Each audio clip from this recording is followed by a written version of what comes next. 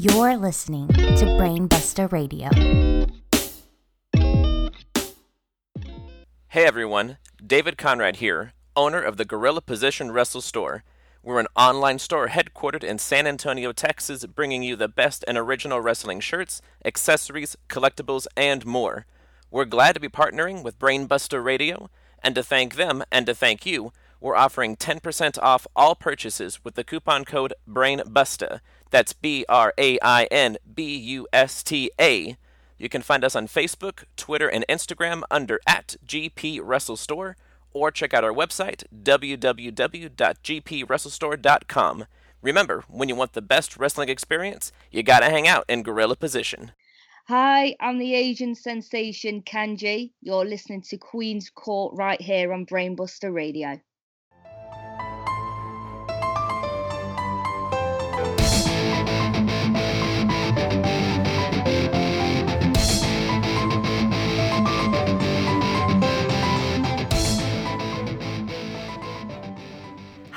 Hello everyone, and welcome to this week's episode of Queen's Court. A lovely chat with the Mr. Warren Hayes right here on Brainbuster Radio. No, I didn't stutter. That's right, a lovely chat with the Mr. Warren Hayes.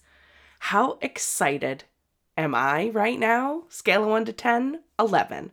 I'm so happy that Mr. Warren Hayes agreed to come on Queen's Court, and I get to share this amazing wrestling conversation with you.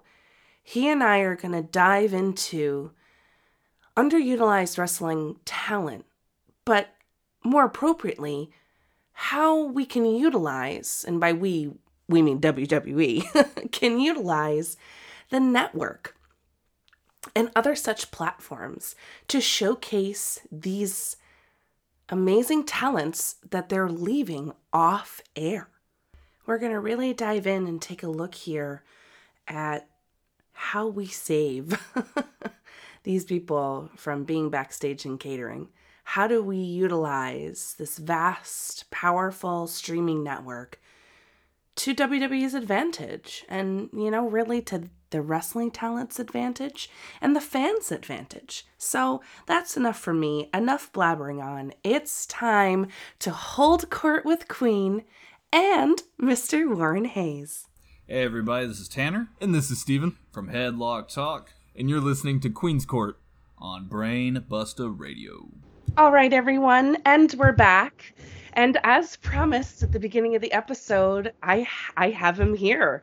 I'm not sure how I got so lucky to bring this wonderful man, one of my favorite wrestling minds, on our beautiful wrestling community on Twitter. I have with me today Mr. Warren Hayes. How are you, Warren? I'm good. Wow, for you were talking about beautiful wrestling minds for a second there. I thought you had Anthony Suter and you weren't telling me. Surprise! It was some kind of prank. I was like, screw you, Warren. Oh, no. I would not do that. He would do that probably, but not me. Oh, yeah. No, Anthony's a son of a bitch. But thank you very much for the lovely introduction. Very much not warranted, but because it is my pleasure, my absolute pleasure to be here, Queen. Thank you. Oh, man. No, I appreciate that so much. I am thrilled to have you here for this really cool discussion we're going to have. And in light of, recent events over the past few months, I feel like this is such a poignant and needed conversation. And I'm really pleased to have you here to chat with me about it. Yeah, absolutely. We're going to see, we got stuff to sink our teeth in, that's for sure. Oh, isn't that the truth? Well, I think with all things, we have to start at the beginning. So at the beginning of this, I had told everyone who's listening that we're going to be talking about how and should WWE have more network shows to help unseen talent, right? And how would that show or shows work? Mm-hmm. But before we do that, I think we have to talk about this unseen talent. There is a plethora of people that are as people on Twitter like to joke, backstage and catering, right? Yes. Mhm. Hanging out there at the shows, but remain to be seen by all of us.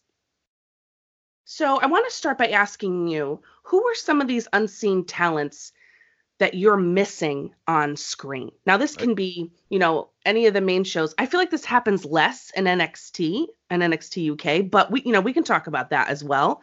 But Yeah. maybe on the main two shows, we'll start there. Okay, absolutely. Look, right now, there's missing people. Like, for instance, I miss Buddy Murphy.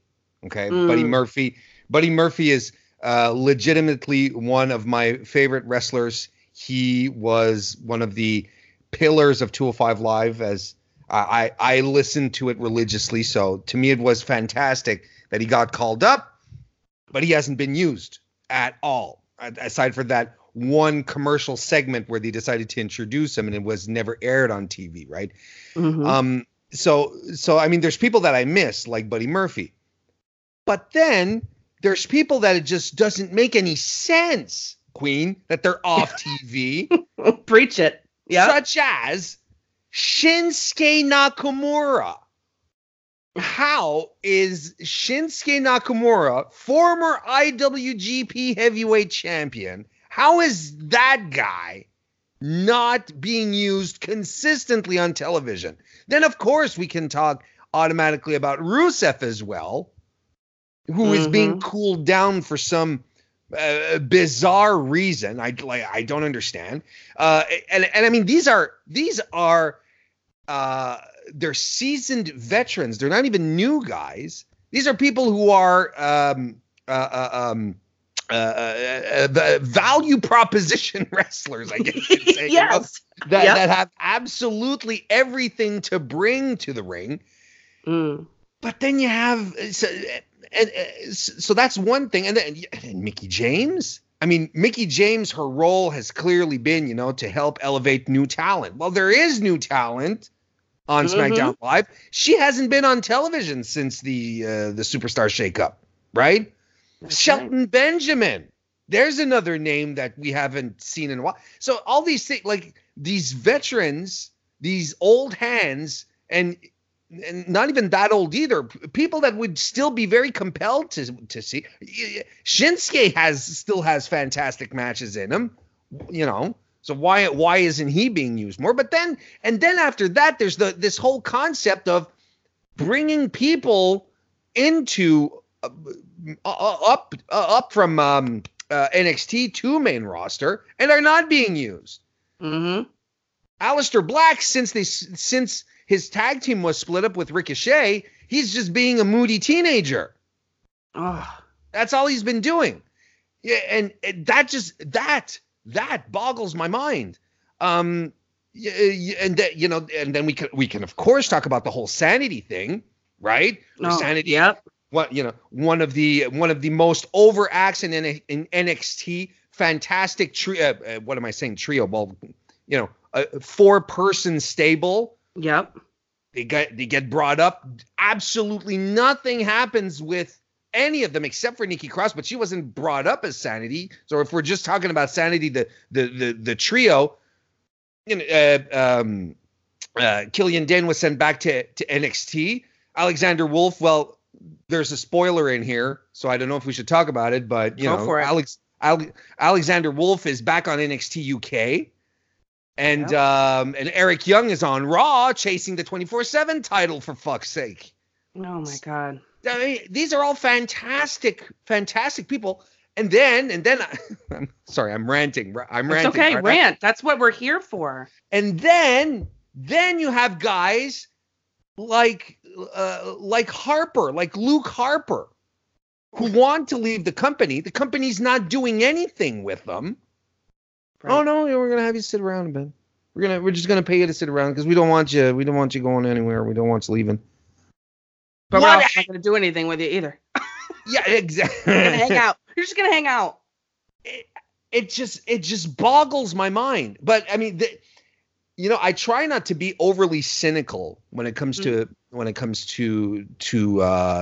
how WWE approaches its business.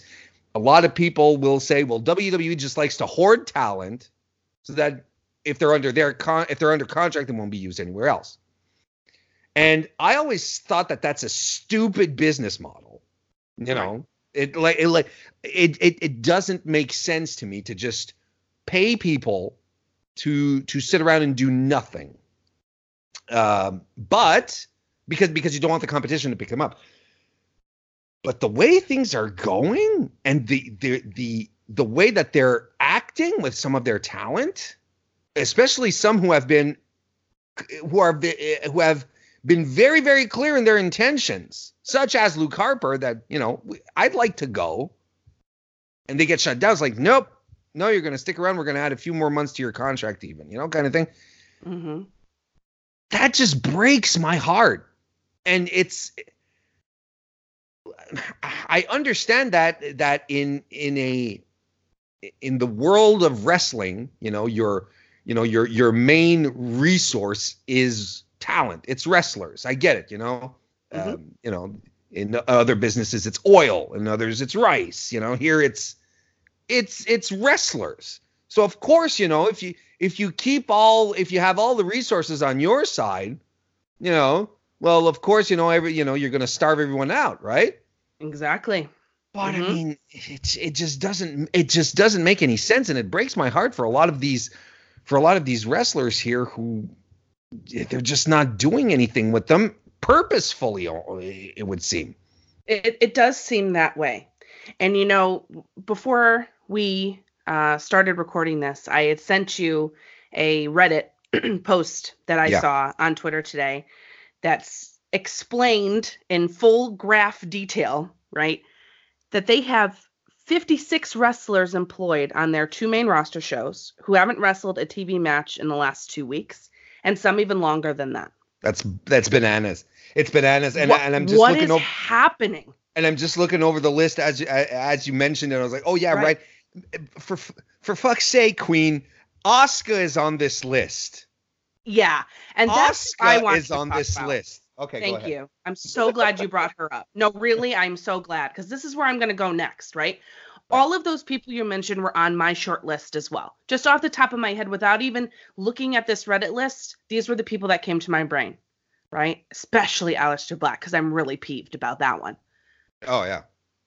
But the fact that, remember the time when Paige came out and was like, hey, I'm going to bring this really awesome tag team to you. Look, it's Asuka and Kairi Sane, and I'm going to manage them. And we're going to call them the Kabuki Girls. And we're going to, like, you know, make this run at the tag team titles. Or excuse me, you're right. They wanted girls. It's Warriors. Yes. I'm going to try to remember that they wanted girls, but they made Warriors. Let's just avoid that kind of worms, because that's a whole other show. That's a whole other show. We could talk about bad names on another episode, couldn't we?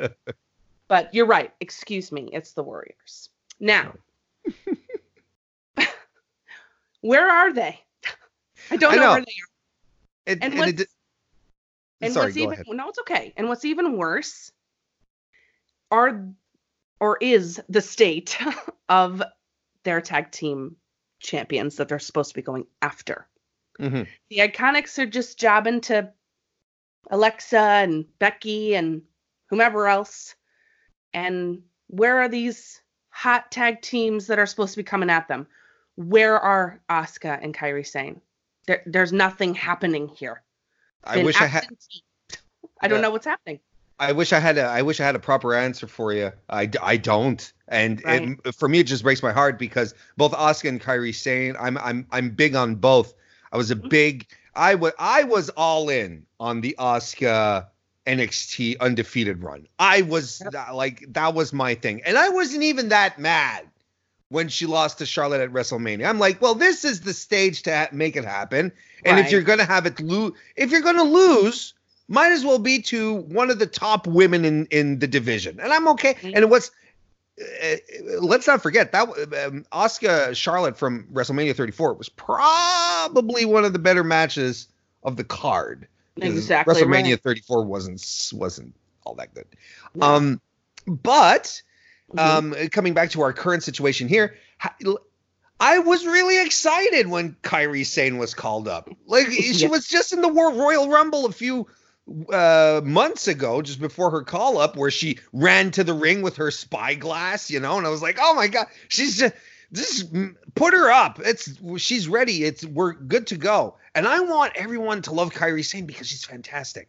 Yeah. And I want everyone to love Asuka because she's fantastic. So I'm like, okay, if you don't have anything better for them to do, help Kairi Sane get over in a tag team, kind of like what you did with Ricochet and Aleister Black, which was a fantastic idea in retrospect to get both guys over. It was probably the best thing that could have happened to them, especially when you consider that EC3 is another call up and they haven't done anything with them, and they've barely done anything with Heavy Machinery. Oh God. But so I'm like, okay, well, sure. Help Kairi get over this way by using some of that Asuka shine, some of that Paige shine, and at the same time, build them as credible threats, credible contenders for your tag team titles. But like you said, they're not doing anything with the tag titles. But then again, I'd go as far as to say, because the Iconics have been losing all the time. I think they've won one match, maybe against those jobbers, right? Yeah, right. Okay. So, and they've been losing non-title matches, but I posit to you that they've been doing the same thing with the Intercontinental Championship. Finn Balor hasn't been racking up the wins either. True, which is sad to me. I'm sad. For sure, but I mean, in both cases, it devalues your champion and it devalues your title. It doesn't make them it doesn't make them objects of desire or even just concern that will my champion be able to hang on, or will the evil heel come out on top? It doesn't matter. It doesn't matter, and it doesn't help put anyone over, really. It doesn't. No, it doesn't. And may I posit back to you that it's not just these two sets of champions either. How about the Raw tag team champions? Zach and Kurt, where are they? Hang on a second. No idea. Are you telling me that Raw has tag team champions? What? Mind blown. I've forgotten. Had you forgotten? Because where are they? I'm looking. I'm borrowing Kairi Sane's spyglass. Nope, can't find them. They're lost. Not sure where they're at.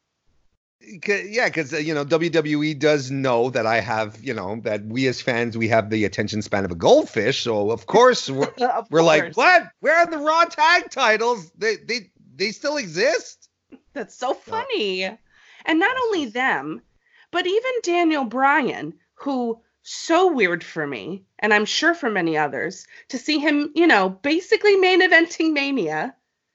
And I just was at Money in the Bank, and he was in the pre-show with the Usos, which, wild card, that's a whole nother issue. But if they're losing to other tag teams, that doesn't build their credibility either. So it's just like this.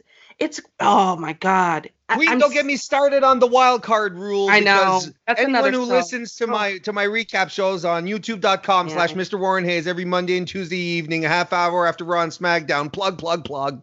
Yeah, put it in there. That's right. It's I know you rant on it, and it's I hate the wild card rules, so don't even get me started on that. But as far as Daniel Bryan goes, I'm like, if you want me to pull out my tin hat conspiracy theory thing, I think he was injured after WrestleMania, because we didn't see him for a couple of weeks. I think he was injured. I think something happened, and they want to keep him on TV because we are all better off with Daniel Bryan on television than not. And that's I think there's not much argument to be had there. I think we all benefit from having Daniel Bryan on TV. Yep. And I think putting him in a tag team is maybe a good way to keep him wrestling, but also spread the responsibility of carrying the match to someone else. Exactly. So I kind of feel that's what they're doing. And if this is what they have for Daniel Bryan, that's fine. Yeah. Like I said, I much prefer to have Daniel Bryan on TV than not. I really do. Sure. And I hear that 100%.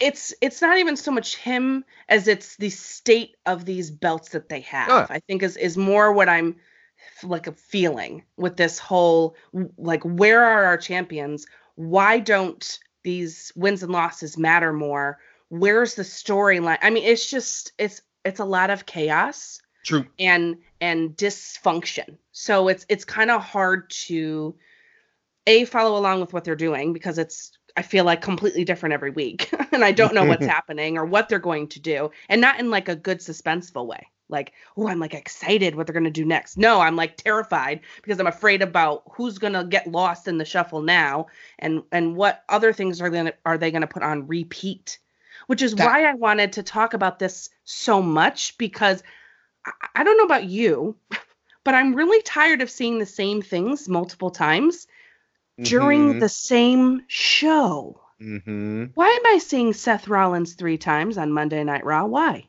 Hey, why are you seeing the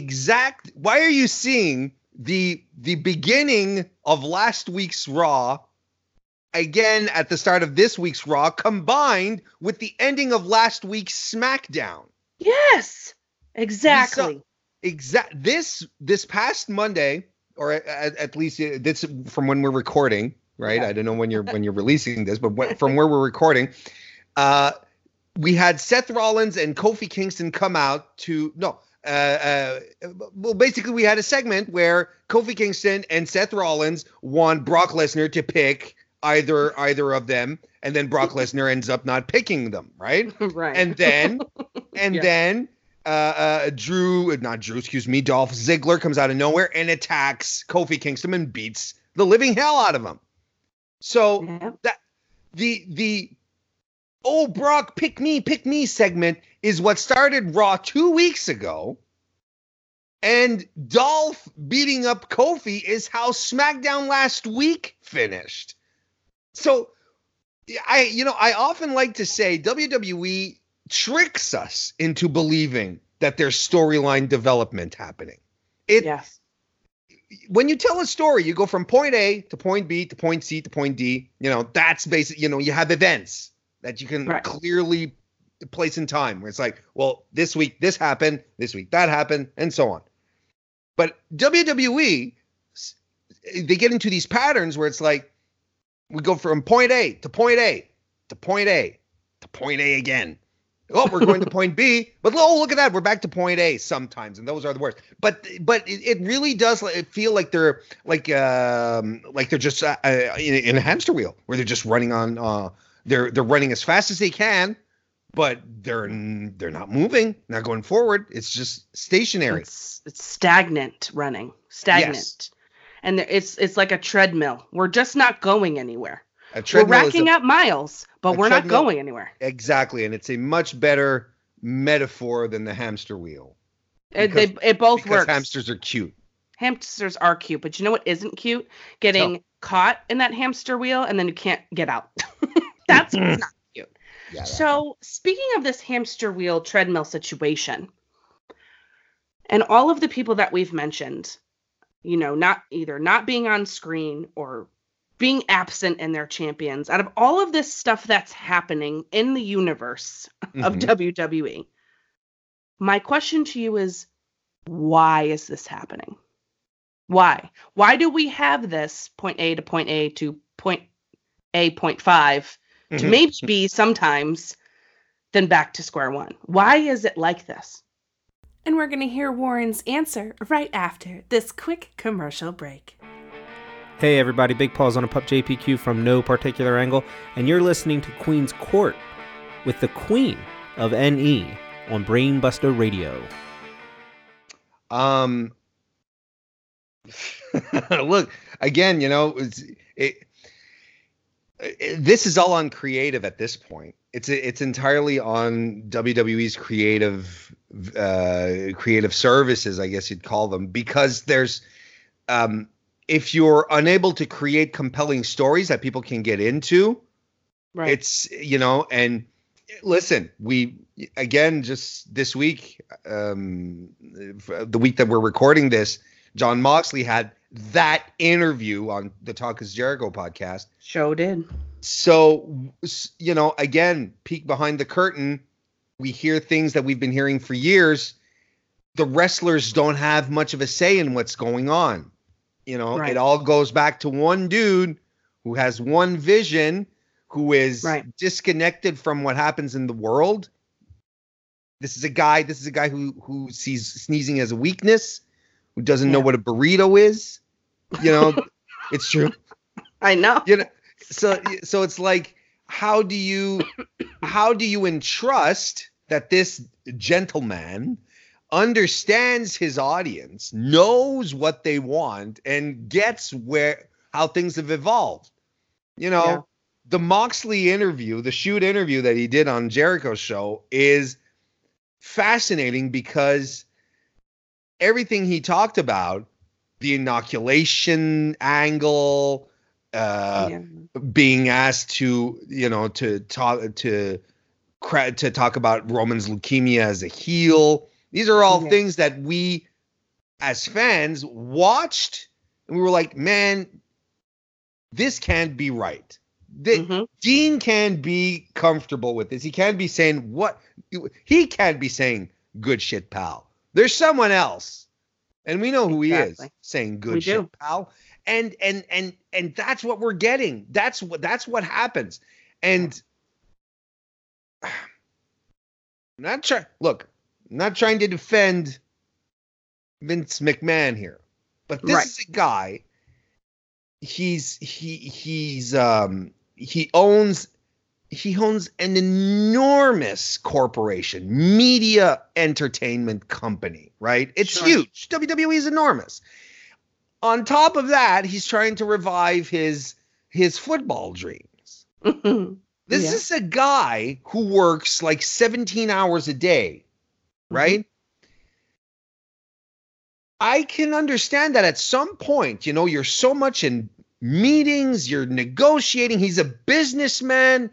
It's a publicly traded company, so he's got all sorts of people to answer to.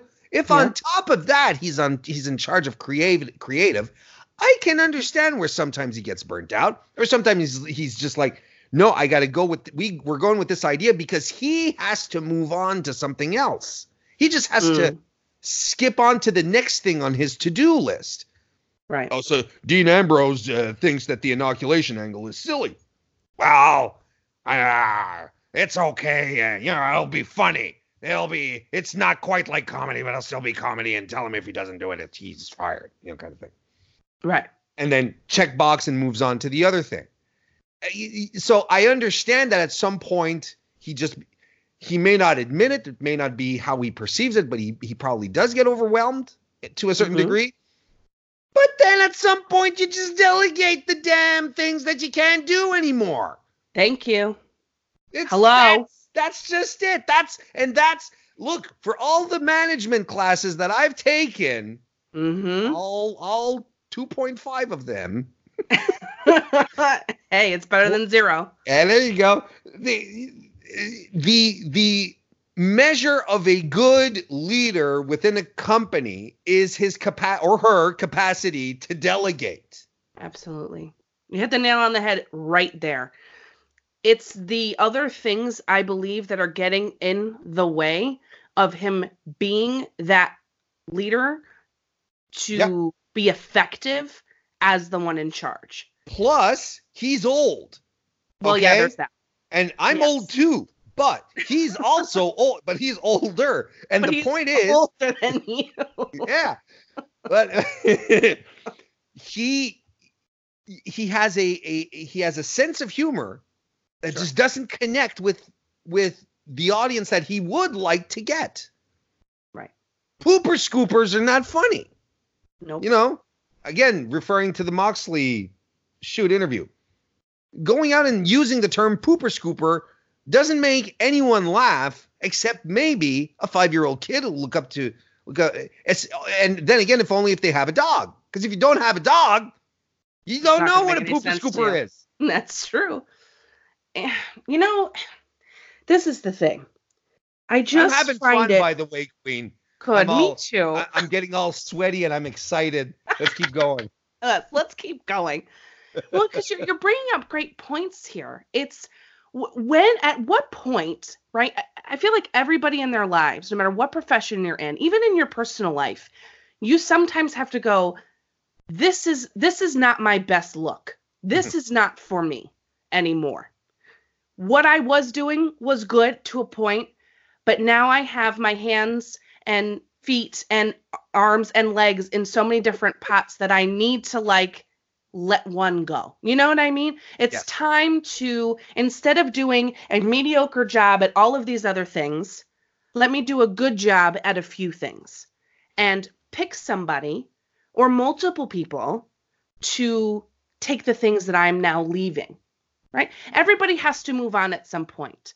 I agree. So at what point for him is it gonna be enough for I feel like so many of us who are fans and want to love this product, but are having a hard time. At what point is it like, okay, I gotta like give some people control? Because I feel like it's just not happening ever. Yeah, and next thing we know, he'll find a way to like cheat death, and he'll be 135 and still writing Raw every Monday. But I feel like I'd like to do like a little devil's advocacy here. Okay, let's do it. Vince is like he's old school, like he's super old school. He grew, his dad was, neck deep in the territories. He knows how that environment works. And back then, like, don't forget, Vince just went hardcore after all the territories, gobbling them up. And those that he didn't gobble up, he just murder. Mm-hmm. So and if you read anything about the territory days back then, if you were a promoter in the 70s, in the 80s, your natural default mode was paranoid. Everyone was lying to you. It was because they were carnies. Everyone's default. Everyone was lying all the time, or most of the time. So you had to be paranoid. You had to be thinking someone is out there to stab me in the back. And Vince cultivated this feeling all the way into his adulthood, and into the 90s, because he just, he felt that he couldn't trust anyone. Who else can you trust but yourself? It's your show. You put everything in. WrestleMania, the original one, if it had failed, WWE was entirely banking on that. All the money in WWE had been put into WrestleMania. Had it failed, we wouldn't be talking about Aleister Black not being used on Main today. That's true. So at some point, and it goes on, it keeps going, and he gets richer, he gets bigger, and he does have an ego, and he'll be the first to admit it. Yep. If you reach this certain level of success and you did it and you feel like you did it and you've carried it all, and the only person you have ever truly trusted is yourself, because you've had so many people backstab you or disappoint you or leave you. Yep. I think that if you were to sit him on a couch and go all Freudian with him, you could probably just make a straight line to understand how Vince McMahon thinks today, even to this day, where he's in control because he feels it's his baby. He built this. It's his thing. It's his family's. Yeah. And he doesn't see or trust anyone else to do it than him.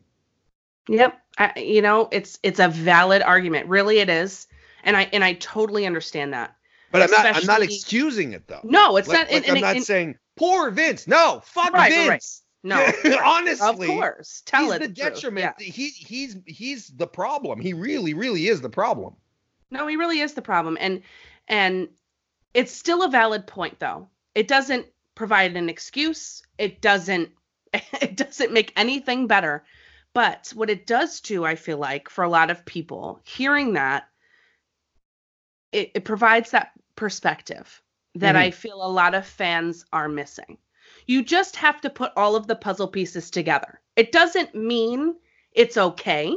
And it doesn't mean we agree, but it provides a level of understanding for why things are the way that they are. So with that understanding, we can now go, okay, I get maybe what's happening here, but it's still a bunch of horseshit. Yeah. So how do we fix this, right? And I hate seeing the arguments of, well, it's never going to change until he's no longer with us, because I don't like that. I think that, that's morbid, A, and B, yes. He is the man who built it, so there's a lot of things going on Twitter right now of, is it time for WWE to not have Vince anymore and blah, blah, blah. I don't think that that's true. I think in a creative sense, yeah. He still needs to be involved. It's his company. As you mentioned, that's his baby. He's not going anywhere. But in terms of creative, he's just sinking the ship like so hard. Yeah. To where I'm watching it and going, why am I watching this? I used to love turning on Raw and SmackDown. I loved it. And now I'm like, ooh, don't like this at all. I'm just going to watch NXT and NXT exactly. UK. And all the other wonderful promotions that I love. I was never like a hardcore, always WWE person. But, it was my mainstay. It was the easiest to be accessible for a very, very long time until, our modern age where we have streaming. Now I can watch everything. But, yeah, right. I mean, it's kind of like, it's kind of like soccer or football, everyone wants to watch the English Premier League. Right. Mm-hmm. But then again, sometimes you will watch like Major League Soccer. Sure. Watch MLS. It's the same idea. It's like you'll have your promotions that you prefer, but at some point it is the big leagues, and you do want to see what happens on the big leagues, because what happens on WWE does affect the business. It does trickle down for better or ill. And you do want.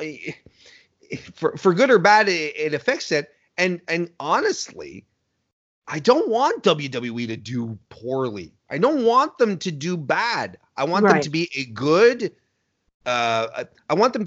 responsible corporate citizen, first and foremost. Yep. And I want them to provide a quality, entertaining wrestling program. That's what I want from them. And because if WWE does well and reflects well on wrestling in general, wrestling in general will benefit. Yeah, I agree there 100%. I don't want them to fail either. I want them to do well. But right now it's a whole mess. And we need to find ways to fix it. And that's where we're going to lead to right now, okay? With all of this unseen talent, with all of the talent that, are holding belts, that maybe should be seen sometimes. With all of these repeating storylines over and over, the same segments on every show, right? All of that stuff. We have this network, this $9.99. How many times did we hear that? Award-winning, right? For $9.99, and you get the pay-per-view for free if you. Okay, whatever. So we have this network that is, in my opinion, one of the best things WWE ever did. And now we have all of this platform and stuff. That's where we get our NXT. It's where we watch our pay-per-views. 205, NXT UK, all sorts of things. Is there a way? Or should there be a way? And how do we make it happen for this unseen talent to maybe be on a show on the network? Is that a good option for this unseen talent so we can, see them more? And how would a show like that work? And the example that came to my mind right away was the Worlds Collide. Mm-hmm. That was so cool. It was. I really enjoyed that. So I'm thinking to myself, why don't we do more of that? Or like the little cool halftime heat segment they did at the Super Bowl. That was awesome. That was amazing, actually. It was the best part of the whole Super Bowl for me. So, and I love American football. Don't get me wrong, but this one was boring. So, loved that. So what do you think on this topic that we have in front of us here?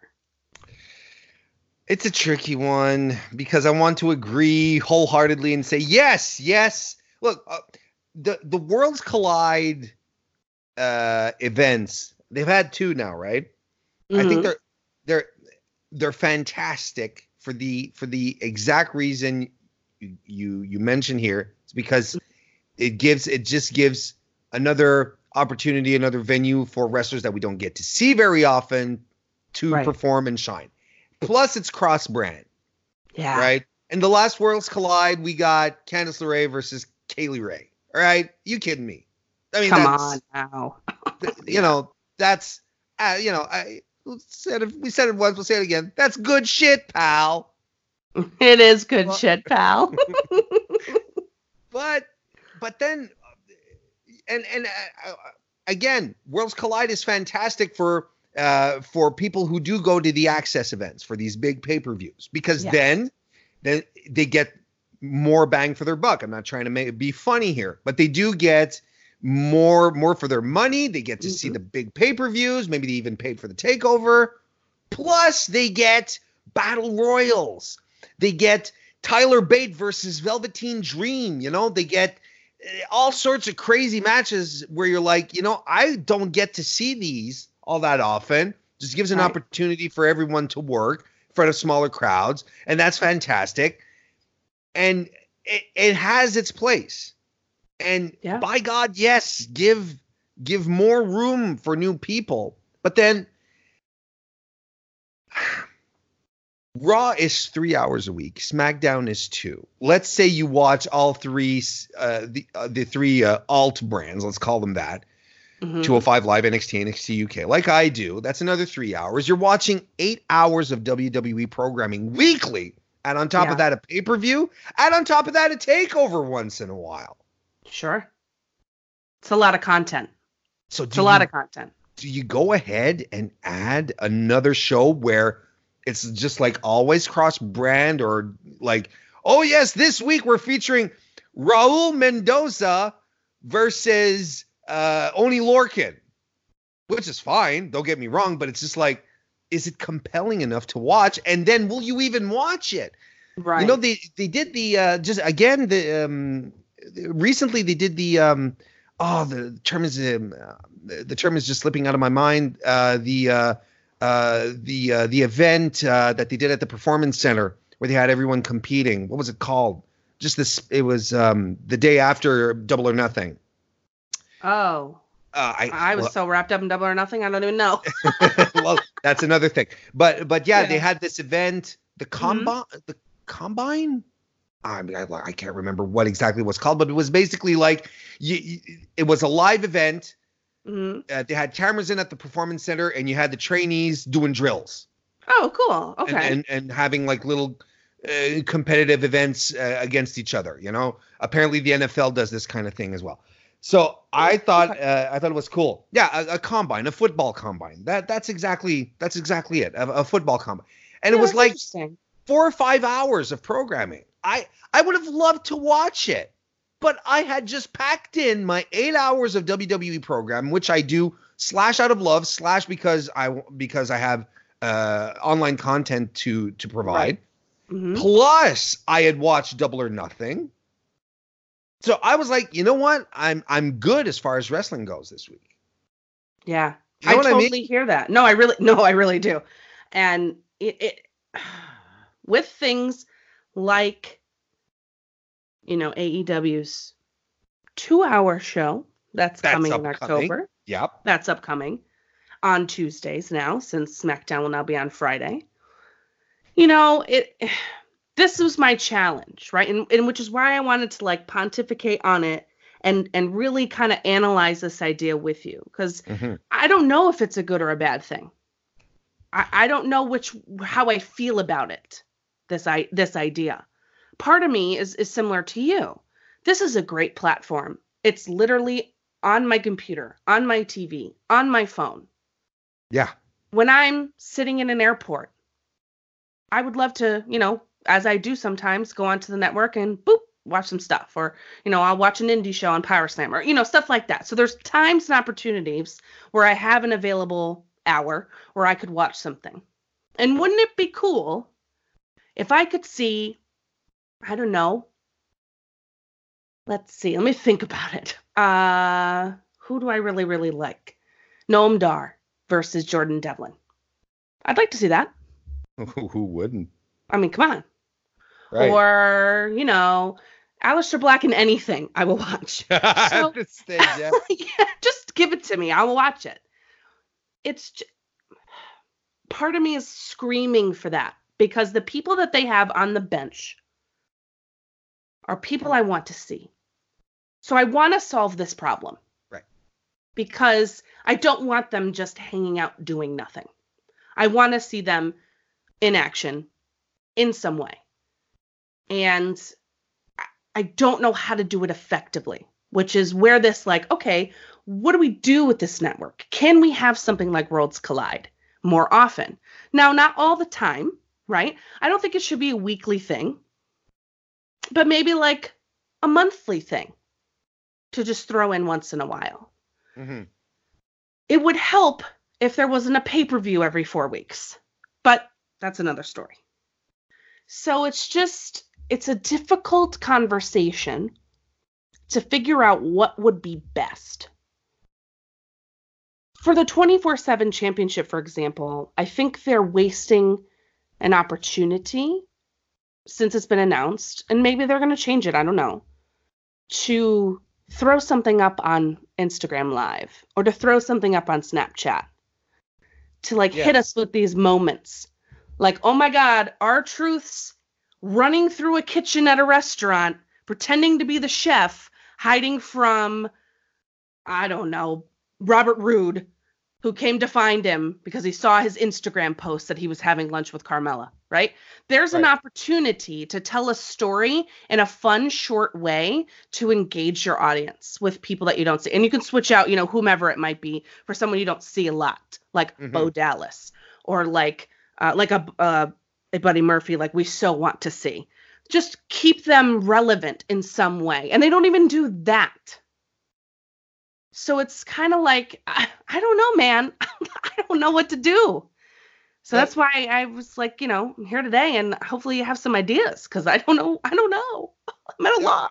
I had exactly the same vision for the 24/7 title, because essentially that's the best opportunity that they have, is just to have us. The WWE loves to say, we have now 1 billion trillion subscribers across all our platforms. They love doing that, right? Right. But they don't really engage with their audience all that much. It's tweets. Mm-hmm. It's very one-sided conversations, but it's nothing compelling, and they are in a position as a media company to be able to try some stuff out. And I think you and I had the same vision, where the internet, like you said, Facebook, Twitter, Instagram stories, all have the possibility to tell some fantastic tales regarding the 24/7 title, and give us the feeling, give us the true feeling of unpredictability. Yes. That title entails, because when we do get to Raw and SmackDown, it's not unpredictable. We are expecting it to show up because it's part of the show. Right. But like you said, you have Carmella, like you said, Carmella and R-Truth are, they're disguised at a Dunkin' Donuts, Yeah. And Carmella posts a picture of that on Facebook. Next thing you know, not on Facebook but on Instagram. Next thing you know, Drake Maverick tweets out that he just saw the picture and he's on his way, and then there's a little confrontation. That's fantastic, and that's what they should be doing. And that's a good way. That's a good way to use your talent in another way than on television. WWE, I think, has the savvy to understand that being a media company, because I've said this once, I'll say it a million times. WWE does not see itself as a wrestling promotion. It sees itself as a media company. Sure. Wrestling is a product, one of their many, many products. There aren't that many products, but you know what I mean. Right. It's part of their portfolio of products. It's portfolio of products. No, you're right. And I guess my struggle is, if they're not going to let them go, then what do we do? What do we do? Well, with you see, these to me, talents? To combat that, and that brings us full circle to your original point. Where you were asking, what do we do? How do we get these unseen people? How do we get Deonna Purrazzo on television? Oh my God. The wild card. Look, if there's one thing that the wild card rule, the goddamn burn in hell. I know. Feed it to the dogs, then take what the dogs poop out and feed it to the pigs. Wild card rule. If there's one thing it's taught us, or it's taught me anyway, is that the brand split is important. It's reminded me of the value of the brand split. And the value of the brand split is to keep some people from being overexposed, from some angles, from taking over the shows. Shane McMahon, Roman Reigns right now is beyond a shadow of a doubt ridiculous. It should not be carried on both shows. It's not that compelling. It's not that interesting. And it's not even Roman's fault. No, it's not. We're not going to get into that. But no, to I me, understand. that's what the wild card rule has done.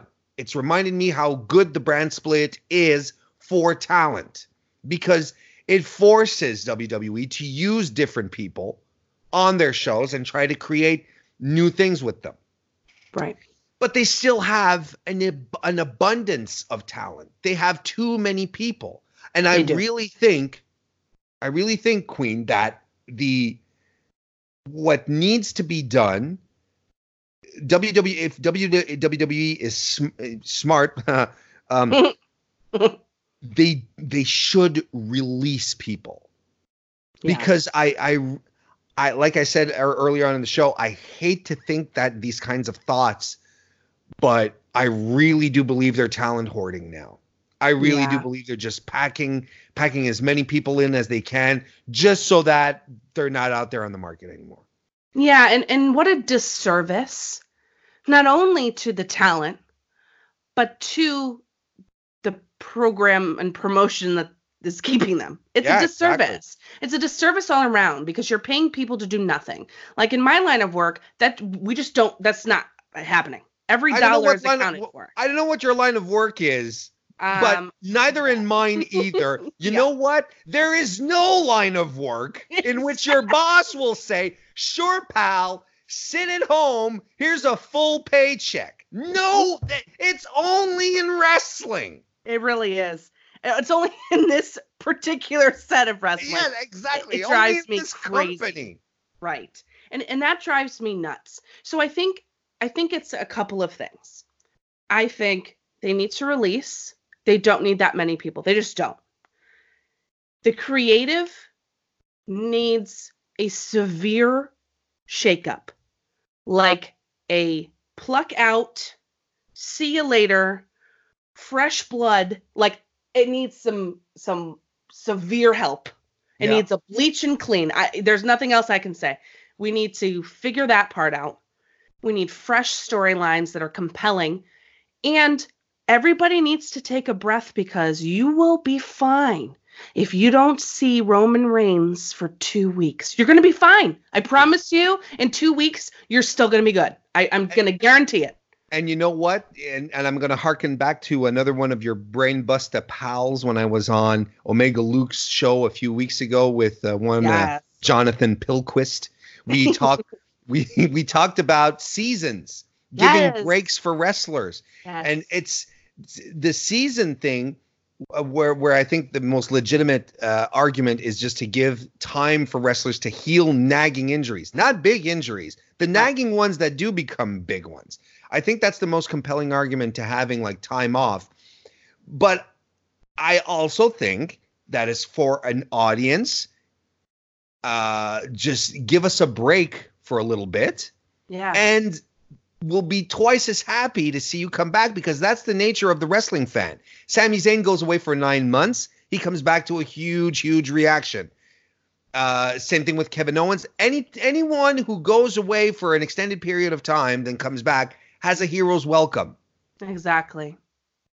So that will, so take some time off, let other people step up while Roman and Drew and Baron take some time off, and let's have Cedric Alexander have a few matches. Let's have him take the spot. A couple of guys like that.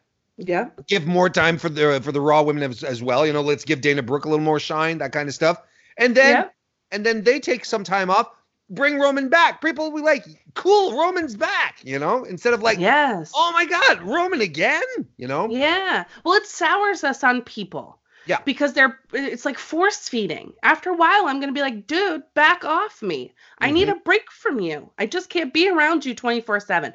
I need a breather. Give me something fresh and exciting. Sometimes it's okay to step back, and I feel like WWE is very afraid of that. And they need to, that culture has got to go. It's got to go. There's no way to build your wrestling future if you're only going to rely on a certain subset of people. If you're only going to rely on a certain subset of people, then that should be your company, and that's it. So it's wild to me. New Japan does it. If I'm not mistaken, like I haven't been entirely caught up on the Best of the Super Juniors. Oh, so good. Like I have watched a few, but like, Naito's not on this tour, right? Right. Or is he? Not in the Best of Super Juniors, but he's going to be at he's going to be what you call it there. Yes, of course. Yes. But he's not on this tour. They do have a few heavyweights, right? They do, like in the tag team matches, don't they? Mm-hmm. Yeah. But and no one's like, my God, well, Naito's taking some time off. So then when he does come back, we'll be like, holy, it's great to see him again, kind of thing. It's good. He gets to rest his body. When he comes back, everyone will be excited. It's not rocket science. And it's okay. It's fine. Okay. It's absolutely okay. Because because like you said, it sours us on people. And if you're creative, if the creative was good enough to make everyone compelling and interesting week after week, sure. Okay. But it's not. No. And that's another thing. It's all the time. It is the whole year round. Mm-hmm. So like, that's stale. You need fresh people. Otherwise, it's going to be what we have right now. And I think in addition to the releasing of the superstars and the changing of creative, I wouldn't mind a couple more times a year something like Worlds Collide. Does not need to be all the time, but they have this network. I would like them to utilize it a little bit. Not a lot, because there is a lot of content. I'm totally here for that. But something needs to happen where we have these cross-brand promotions. It's cool. It's interesting. It's different. That I like. Yeah. And the utilization of social media for these little vignettes, for these little promos, for these little confrontations like we talked about with the Instagram Live and Twitter Live and whatever else. That's a market where they could make a real impact in a short, sweet, interesting way. So maybe some of that can be what they would do. Good, I agree. I completely agree. I think that just to reiterate a point, the way that they use social media is very basic. Yes. They could, and they do have, they have the talent and they have the resources to try out new stuff. When you see Drake Maverick running around putting up posters for R-Truth, that's on him. He's taken that opportunity. Stokely Hathaway, who's looking for his CD player, that's on him. He's doing it. he's just taking the opportunity. Why isn't WWE promoting this more? Why isn't it asking its talent to do it? Maybe there's some talents like, dude, I'm already doing so much, and what you're giving me is already garbage. Am I going to continue doing more garbage? You know, I don't know. It's a tricky thing. It's a tricky thing. I don't know if more long form content is a good idea. I think the idea of smaller bursts is super compelling, and it makes sense. It's easy to produce. It's lightweight. Have you seen the Stokely Hathaway CD thing? No. Oh, okay. Okay, seriously. And to anyone out there listening to Queen of Northeast right now and hasn't seen the epic drama of Stokely Hathaway looking for his stolen CD player amidst the NXT locker room. It is the best angle in WWE right now, and no one is seeing it on television. It is so good. I think I saw like one thing about it, but I haven't seen much since. It's a thread on his Twitter. It's his pinned tweet. It's a thread. It's extraordinary, and he has everyone in on it. Adam Cole, Bobby Fish, Keith Lee. That's the one I saw. Yeah, you went up to Adam Cole, and Adam Cole was like not having it. Oh, that one was the best. Cole is fantastic. He even got Shayna Baszler on one of the recent ones. It's fantastic. Oh, that's gotta be good. I'll check that out. All right. So and it'll just reinforce your point. Actually, you'll be like, look, I'm right. Validation. Yay. Exactly. I love that. Oh my gosh. Well, I don't know if we solved any of these problems, but we certainly came to some sort of conclusion about something. Yes, we did. That is true. That is for real. And it was my absolute pleasure to chat with you. I feel like we could be here for the next 3 hours just talking about things. So it just means I'm going to have you back, and we're going to talk about so much more. Yeah, exactly. Willing, of course. Of course. It'd be my absolute pleasure to come back. This was a lot of fun. Thank you very much for having me. Oh my gosh, anytime at all. And now, my dear friend, it is time for you to put yourself over and tell the Queen's Courtiers all of the cool things that you do, where to find you, if they don't know already, which I'm sure they do, but just in case, I want you to let them know.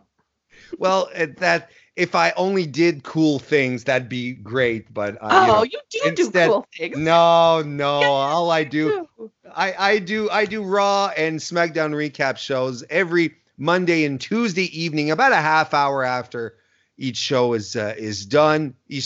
So you can check those out. It's on youtube.com/Mr. Warren Hayes. I also do an occasional prediction show when we have pay-per-views coming up. So that's a lot of fun. I also do a lot of stuff over at Fightful and Fightful Select. I occasionally join Sean Ross Sapp and Alex Pulowski on post pay-per-view shows. I also have a weekly 205 Live NXT UK recap show on Fightful Select, which is Fightful's premium service. So go check that out. And I'm also involved in a lovely, lovely website called Bell to Bells, which was launched, started, owned, operated, and filled with passion by Kristen Ashley, who is the owner and editor-in-chief of the site, covering nothing other than women's wrestling.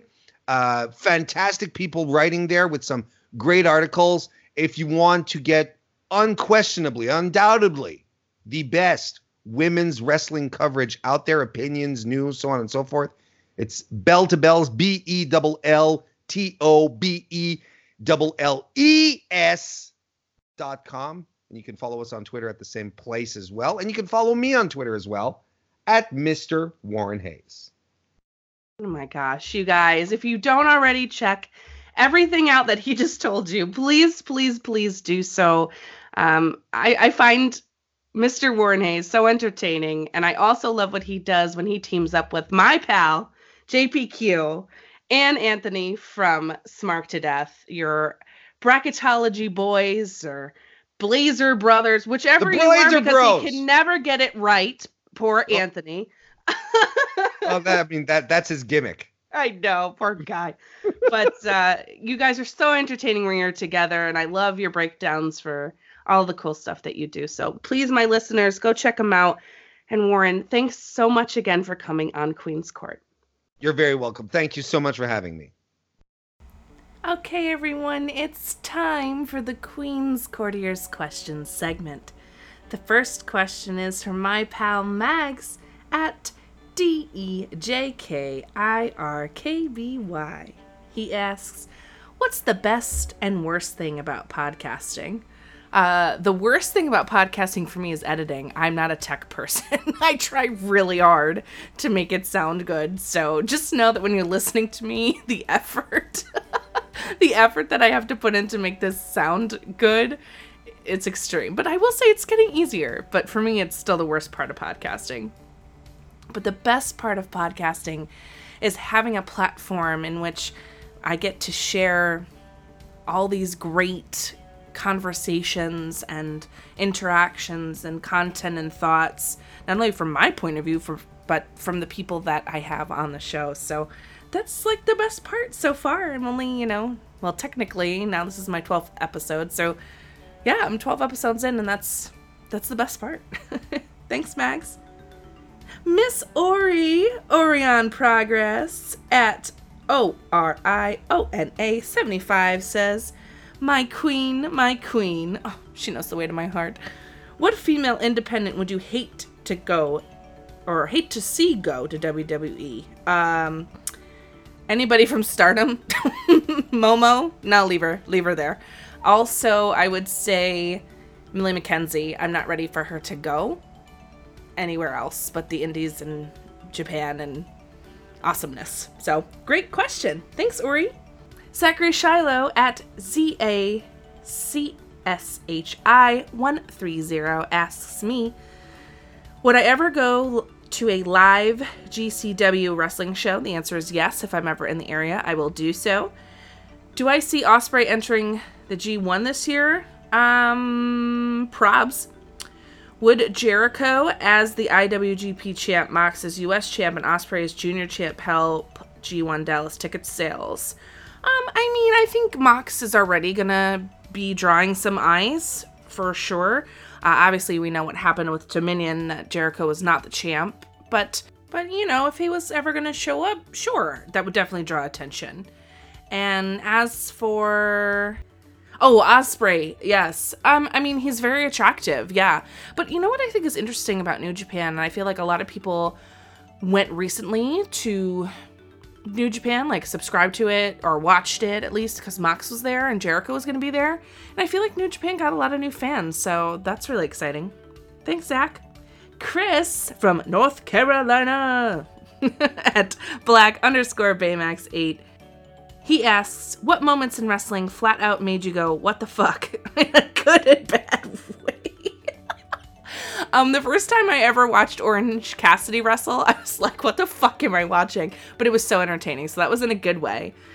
And the Ibushi-Naito match, when Naito dropped Ibushi on his head and neck on the apron at Dominion, that made me go, what the fuck, in a bad way, because I thought Ibushi was injured, so that was really scary. Thanks, Chris. Yes. Matt Granberry at the illustrious G40 asks, mustard or mayo on your sandwich? Mustard with corned beef or, like, anything on rye, basically, needs mustard. So roast beef or whatever on rye bread. Mayo with turkey or with, like, a chicken breast type vibe. Yeah. Never both at the same time, though. I never put both on the same time. Thanks, Matt. Courtney, a.k.a. the Switch Babe, at AXIMILI55, asks, how does Jay get the title back? Oh, boo-boo. This is a big question, isn't it? I don't know that he's getting it back this year. I'm not sure about that. But I think he's going to get it back next year. Maybe as he rises up and challenges Naito, because I think Naito might be in that picture, or Ibushi after Dominion, right? I think Ibushi's going to win the G1, so they're going to book an Okada-Ibushi match. I'd be here for that at Wrestle Kingdom. And, you know, Jay White and Ibushi, that could be interesting. I hope it comes soon, though, girl. 2020. Thanks so very much for your questions. Now, there were a few other questions that I really do need to take the time and sit back and think about. So I'm going to save those for a future episode. But thank you so much for sending them in. All right, everyone. Now it's time for the Jester and Crown of the Week. We're going to start with the Jester of the Week. Boo. And the Jester of the Week is going to Yoshihashi. I mean, you kind of impressed me, but I really just don't understand what's going on. No. Suzuki-gun should have won that match, hands down, no questions asked. I'm sure there's going to be a cool story, but Yoshihashi? Bruh, no. Sorry, pal. And now for the Crown of the Week. Yes, Queen. That's right. The Crown of the Week is going to that Will Ospreay Dragon Lee match at Dominion. Bruh. It was so good. Everything that I thought it was going to be. I knew it was going to be a great match. I felt like it was going to be a great match, and it was. I actually really like this Dominion card as a whole, so they're going to get the Crown of the Week, other than poor Yoshihashi, who will just be the Jester until I see otherwise. Sorry, pal. But that brings us to a close of this week's Queen's Court. I hope you loved it. I had such a fun time chatting with Warren.